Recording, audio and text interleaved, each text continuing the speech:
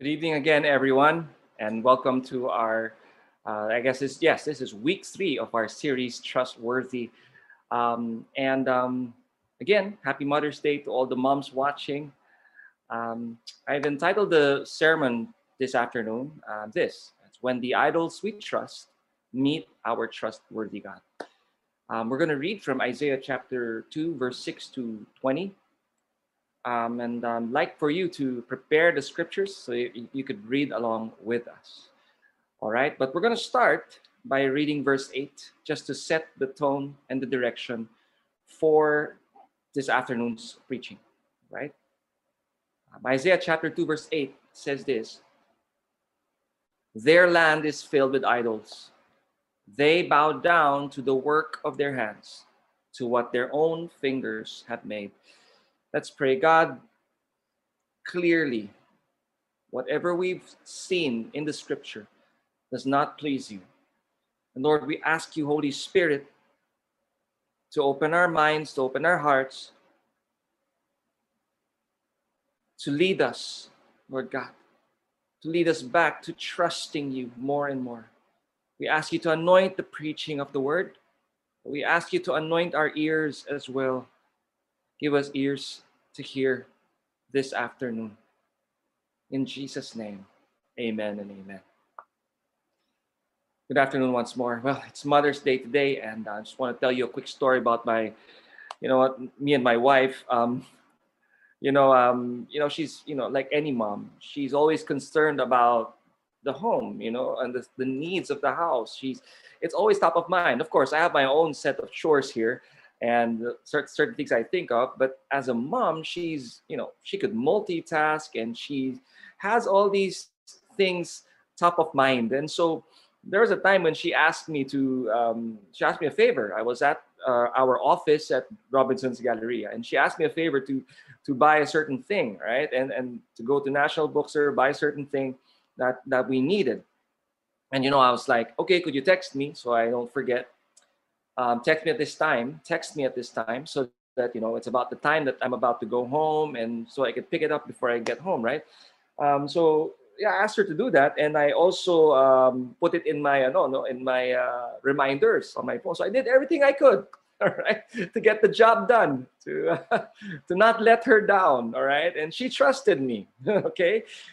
But lo and behold, after all that, I still got home empty-handed, all right. And I'm like, I was amazed at myself as how I did everything I could to be reminded of this, and yet I still forgot. I don't know if it's the age, or I don't know if it's all the other things I'm thinking of. Well, I could come up with all kinds of excuses, but the point is, I'm just not perfect. I make mistakes. I fail, and no matter how hard I try, I will fail. Well, I had my chance to redeem myself, got the thing she needed at some other day. But still, the thought of me making a mistake is a reality that we as human beings, we all will fail one another. And yet the funny thing about us humans is, though we already are acquainted to that truth, to that fact that we will make mistakes, we're not perfect. The funny part is, we put so much more trust at times in ourselves or to others more than God.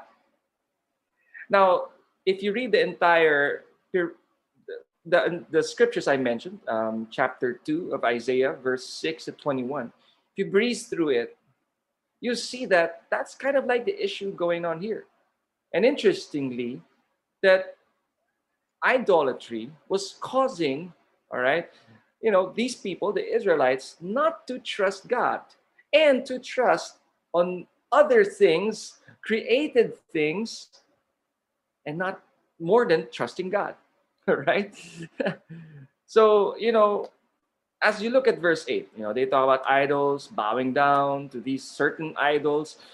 You've probably been a Christian for a long time, and you couldn't relate much to this. But there are modern forms of the same thing. Idolatry just appears not just in idols and statues, but there are modern forms of it some of which are the following, like let's say materialism. That could be an idol. More stuff builds our ego, right? Also, it gets us distracted, keeps our focus more on our wants, not on what God wants, or not more on our needs and not on the needs of others. Materialism, right? And there's so much temptation to just shop all you want, especially when it's 5-5, right? And all these, well, again, it's not bad. Nothing wrong about that. It becomes sin. It becomes really wrong when that becomes your idol. So, Pastor, how do I know when materialism becomes an idol? It's this. When you go to materialism, to forget about your misery, to just have a sense of joy and fun. You find your joy more on stuff than on God. That's when it becomes idolatry and utterly wrong. Another is pride and ego.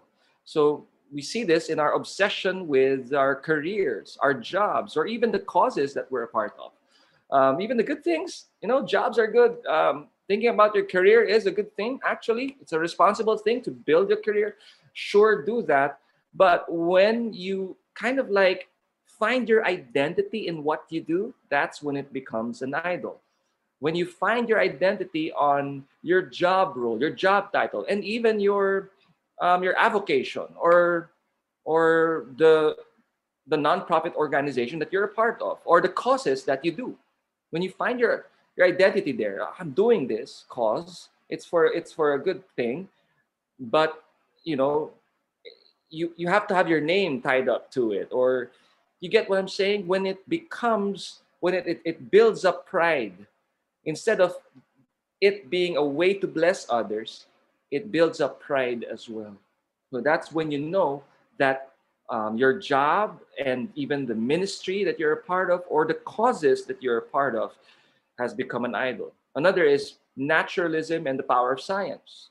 All right, it's something that we can idolize when we put our hope more on the vaccine to be the savior of the pandemic or our predicament right now. Our hope is in the vaccine. When the vaccine comes, things are going to get better. Life would be restored. Life as we knew it before would be restored. So we just wait for the vaccine and all that. So habang wala pa yung vaccine, when the vaccines are not here yet, then you're anxious, you're afraid, or you're hopeless, or you're angry, right? Why? Because you put all your hope in the vaccine. The vaccine is just one of the examples of us putting our making science an idol. There are many other ways and forms, even naturalism, when we, there are people who love the environment, and that's great. Environmentalists are, I get you, I subscribe to saving the environment and all, but when that cause becomes greater than the cause of the kingdom of God, then you know what's going on. You know that idolatry is coming in. Also, self-aggrandizement, and this would be the worst form, when we ourselves, our wants and our desires become the gods, become the small g gods in our lives, right? So, I want to have fun, or I want to forget about, I want to escape. So substance abuse, probably alcohol would be another, alcoholism would be another form of that. Gluttony, sige, let's just eat all our miseries away. Let's drink all our miseries away. Let's do all these just to escape, our despair. So what's happening here? Why it's idolatry is this. It's because you're putting your trust in those things more than God, right? Your hope and your trust to save you from your insecurity or your depression or your anxiety, okay, is your hope for saving in those areas is on those things rather than on God. So these are modern forms of idolatry. I probably missed some others, but these were some of the things that I just thought about as I've observed, in my observation. Now, verse 6, look at this. See how God responds to these forms of idolatry. Verse 6, you have rejected your people, the house of Jacob, because they are full of things from the east and of fortune tellers like the Philistines, and they strike hands with the children of foreigners. Their land is filled with silver and gold, and there is no end to their treasures. Their land is filled with horses. There's no end to their chariots. Their land is filled with idols. They bow down to the work of their hands, to what their own fingers have made. As you can see, the idolatry issue here for ancient Israel wasn't just the fact that they're bowing down to idols, but that they put their trust more. Their idols were money, power, military strength, right? And so, therefore, really, they were exchanging their trust from God, and then they're trusting these things instead. So, what's funny here was last week we talked about, the nations coming to the mount, okay, the mountain of the Lord, which is located in Jerusalem, and which is Zion. That's the mountain of the Lord. The nations coming there to worship the God of Israel, which is the one true God. But ang nangyayari dito, what's happening here, what we see here is the opposite. That Israel is going to the other nations, worshiping not just their gods, but worshiping the power of those nations, and all that, the silver and gold of those nations, the riches of those nations, striking hands with the children of foreigners when God told them to be set apart. You know what I'm saying? So it's actually the opposite of what was of the vision, the future vision of the nations coming to Israel. So what's going on here is Isaiah is actually talking about a present state. And last week we talked about a future glory, which we're seeing now in our time progressively happen. But what's happening in our time as well is that we're not devoid of this issue of idolatry as well, where we are putting our trust for satisfaction, sustenance, and salvation in other things other than God. See, the core of idolatry is this. It's man trusting in himself to satisfy, sustain, and save himself for the glory of himself. That's the core issue of idolatry. It's trusting himself to satisfy, sustain, and save himself for the glory of himself. Now, turns out that idolatry is not just an issue of wrong devotion, but rather a lack or an absence of trust in the Lord. So it's not just about desiring other things more than God, but it's not just an issue of desire, but really at the core of it, it's an issue of trust. Let's read verse 9. How does God respond now? Now that it is, it's established there that it's abhorrible to God. Now, what does God do? What does God do to the idols? Verse 9, so man is humbled, and each one is brought low. Do not forgive them. Enter into the rock and hide in the dust from before the terror of the Lord and from the splendor of his majesty. The haughty looks of man shall be brought low, and the lofty pride of men shall be humbled. And the Lord alone will be exalted in that day. Could it be that God allows us sometimes to fail, hurt, and not find any solution out of our predicament to learn to trust in him alone? Could it be? Does God humble us so that we could learn to trust in him? Not in ourselves, nor on other people and other created beings or things. You see, what's sad sometimes, in desperate situations, when we're pushed to a corner and there's nothing else we can do out of our problems. I don't know if you've said this or thought about this before or heard it from someone else, saying, wala na akong magawa kundi mag-pray. For those foreigners watching, there's nothing else I can do but pray. Now, the thing about it is, why is God the last resort?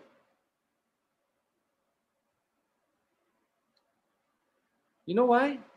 Why he becomes the last resort? Because you and everyone else and everything else in your mind was more trustworthy than God. Today, my prayer is that God's trust, we would be fully convinced that God is trustworthy, the most trustworthy. He should not be the last resort. He should be the first one we run to in our time of when we need saving, when we need sustaining. We need to run to God first. We need to learn to trust in Him in a greater way.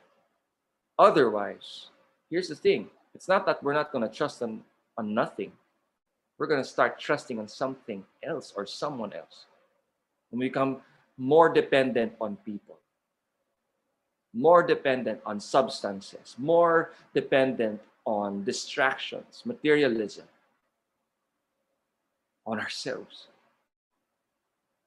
See, we need to learn to be more dependent on God. That's the manifestation of us being fully convinced that God is truly trustworthy.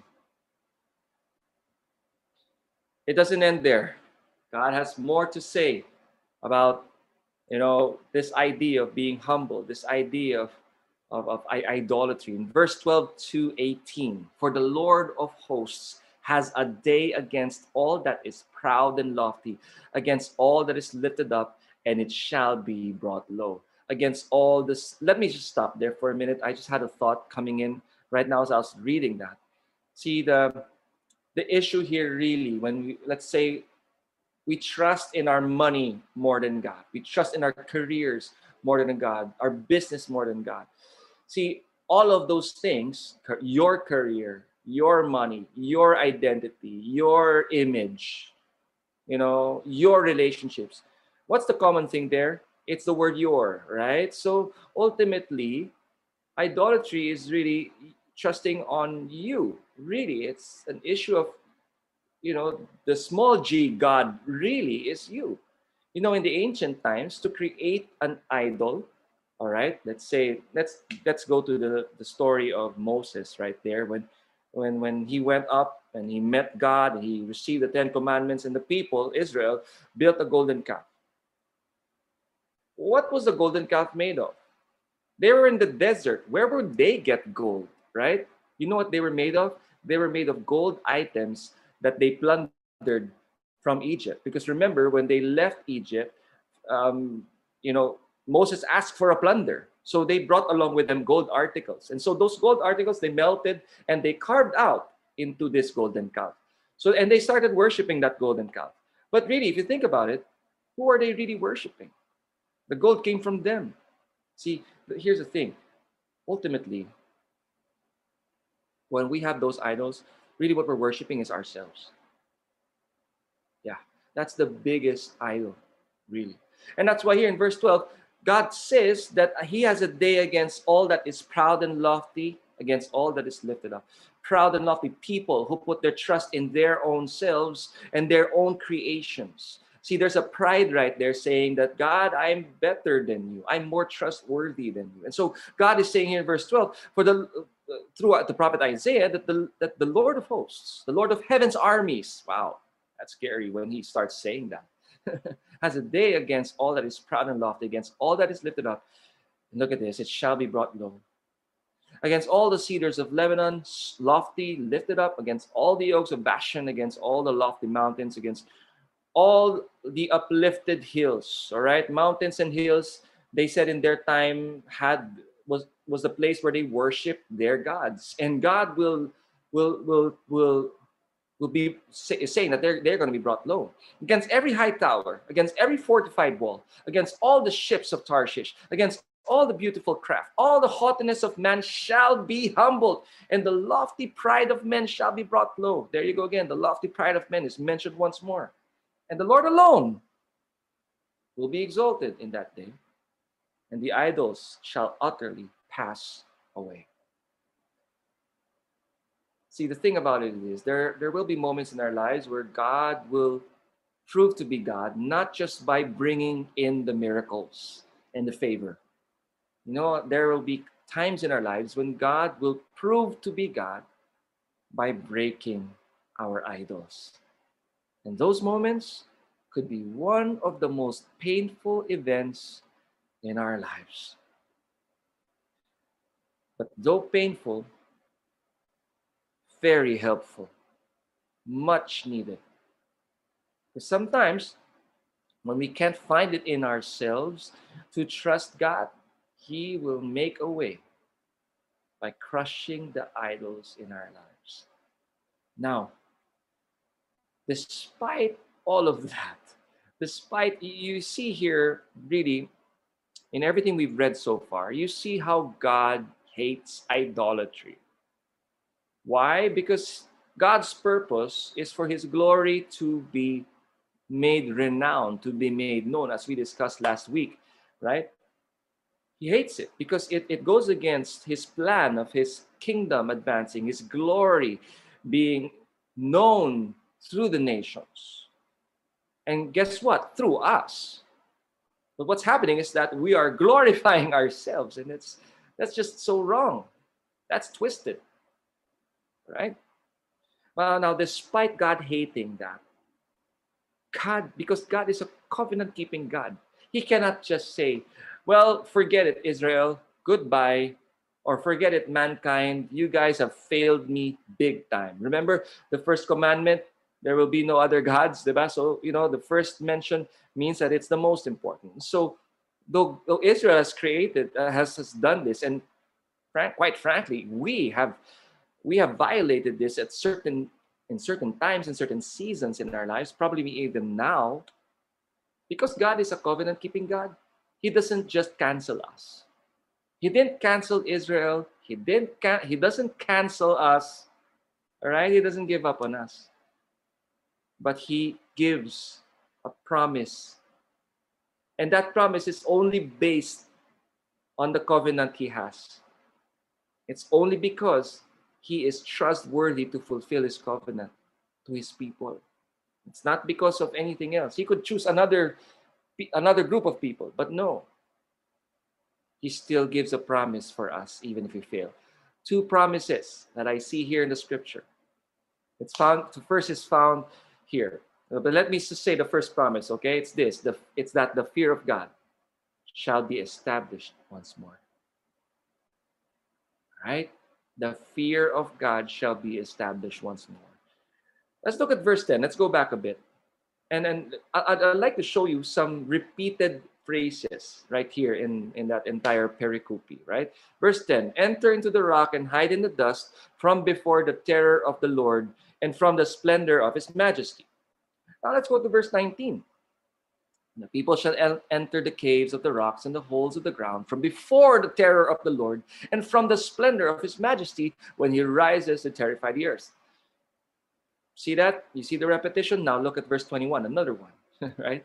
To enter the caverns of the rocks and the clefts of the cliffs from before the terror of the Lord and from the splendor of His majesty when He rises to terrify the earth. Another repeated phrase. Now, what is He getting at here? The promise is this, that the fear of God shall be restored, shall be established once more in these once idolatrous nation, this once idolatrous people. Now, what is the fear of God? I guess Isaiah makes a very good description right there. It's two things. It's the terror of the Lord. It's literal fear. Okay? But also splendor, having splendor in His majesty. In other words, being awestruck of this God. Now, that describes the fear of God. Now, when we are trusting in our wealth, in our careers, in other people more than God, guess where the awestruckness and the fear is? It's there. Like kunwari, let's say money. All right? You're enjoying the fact that you've got your money there, but you're also afraid that it can be gone, right? Like, for example, if you're trading stocks, every day there's an anxiety probably there of the stocks going low, the market crashing, and incurring losses actually. Kahit paper loss lang yan, loss pa rin, di ba? So, there's fear, right? And think about it. Of course, that fear will never be gone, even if you fear the Lord. But think about it. If if it's an idol, then think about the level of fear and anxiety that you have, right? See, here's the promise of God. Just because He is trustworthy, just because He is faithful to His promise to Abraham, all right, to His promises, to what He's done in the new covenant through Christ, just because, all right, not because of our good works. It's this. It's that He will establish the fear of God once more in your life. That happens through the power of the Holy Spirit living inside of us. See, the Holy Spirit allows us. One of his ministries, or what He does in the believer's life, is to illuminate. And so we ask Holy Spirit, if we're at the time when we have made other things, if other things have been more glorious to us, ourselves, our careers, our money, and all that has been more important, glorious, and we ask the Holy Spirit, would you show me? Would you take me back to the fear of God? Now the promise is this: if you do that, if you abide, if you repent, all right, if you repent, the fear of God shall be established once more. All right? And that's just a promise right there. Here's the second promise. Right? Despite us failing God in our idolatry, here's the second. Man will have the divine capacity to destroy their idols. All right? It's not a power that comes from the flesh, but rather it's a power that comes from God. Verse 20 says, in that day, mankind will cast away their idols of silver and their idols of gold, which they made for themselves to worship to the moles and to the bats. Look at that. In that day, mankind will cast away their idols of silver. Look at that. So what's interesting about, promise number one, promise number two, is that in promise number one, you're given a promise that God will act. God will illuminate, right? Will allow you to see, right? You'll be able to see things. But the promise here in promise number two tells us that we have a personal responsibility here, that we have participation here. Okay, we can't just be, okay, God, I'll repent when your Holy Spirit just allows me to do it, automatically. I'll just continue on my sin, my idolatry here, and no. The thing about it, we need to understand is that there is personal responsibility that is required of us believers. That we are to move in faith in the power of God, right? That the promise number one tells us that we are able to see. And we're able to have this internal realization that, wow, wait, I've been worshiping, created things and other things other than God. I put more faith and hope, and I actually fear the loss of those other things more than my relationship with God. But here, the second promise tells us that we're going to have that capacity that is divine, that is not of the flesh, to actually destroy those idols, to actually act on our belief, on what has been revealed to us. That is true repentance, friends. When there is really when there's a change of mind that leads to a change of lifestyle. We can't just say that, oh, I've learned something new today, and a lot of times that can happen. I've learned something new today. That was a good sermon. That was a good book. That was a good time of reading the Bible, but there's no changed life. See, again, true repentance is this: it's having a change of mind that leads to a change of lifestyle. And so, the promise is this: that we will have that ability. We will have that ability. We will have that ability. Now, when we learn to trust in God more than the things of this world and ourselves, and our relationships, and people, our good, faithful God says He will give us that ability to crush the idols in our lives, to do something about it, to act on what was revealed to us. What an amazing God. So as I end this message, this preaching, I'd like to turn, I can't help but remember the scripture last week, because last week's scripture came from the same chapter anyway. So it's kind of like the same thought happening there. So I'd like to turn to verse 3 of chapter 2. All right. So if you have your Bibles, you could just look a little bit, go back a little bit to verse 3. And what does it say there in verse 3? It says this: "Come, let us go up to the mountain of the Lord, to the house of the God of Jacob, that he may teach us his ways, and that we may walk in his paths." See, here's what happens when we learn to trust God once more. We will really move in lordship. Lordship is this: it's really understanding that Jesus is the master of our lives. And if he's the master, we're going to just trust him even more. We're going to pledge our allegiance to him, not to ourselves, our desires, and to other people and the systems of this world. No, we're going to say, God, I trust you. You are my master. Take the wheel of my life, and I just want to follow your lead. And look at this: to the house of the God of Jacob, right? That he may teach us his ways, and that we may walk in his paths. Here's what happens when the fear of God is established once more, and when we destroy and crush the idols in our lives, is that happens when we learn his ways. That's what happens in the presence of God. See, again, the mountain of the Lord represents Zion. And what's in Zion? What's in Zion is the temple, right? And what does the temple represent? The temple represents the presence of God, God himself. And so when we are in the presence of God and we worship him, because that's what's going on in the temple, there's the worship. Because of the presence of God, there's worship going on.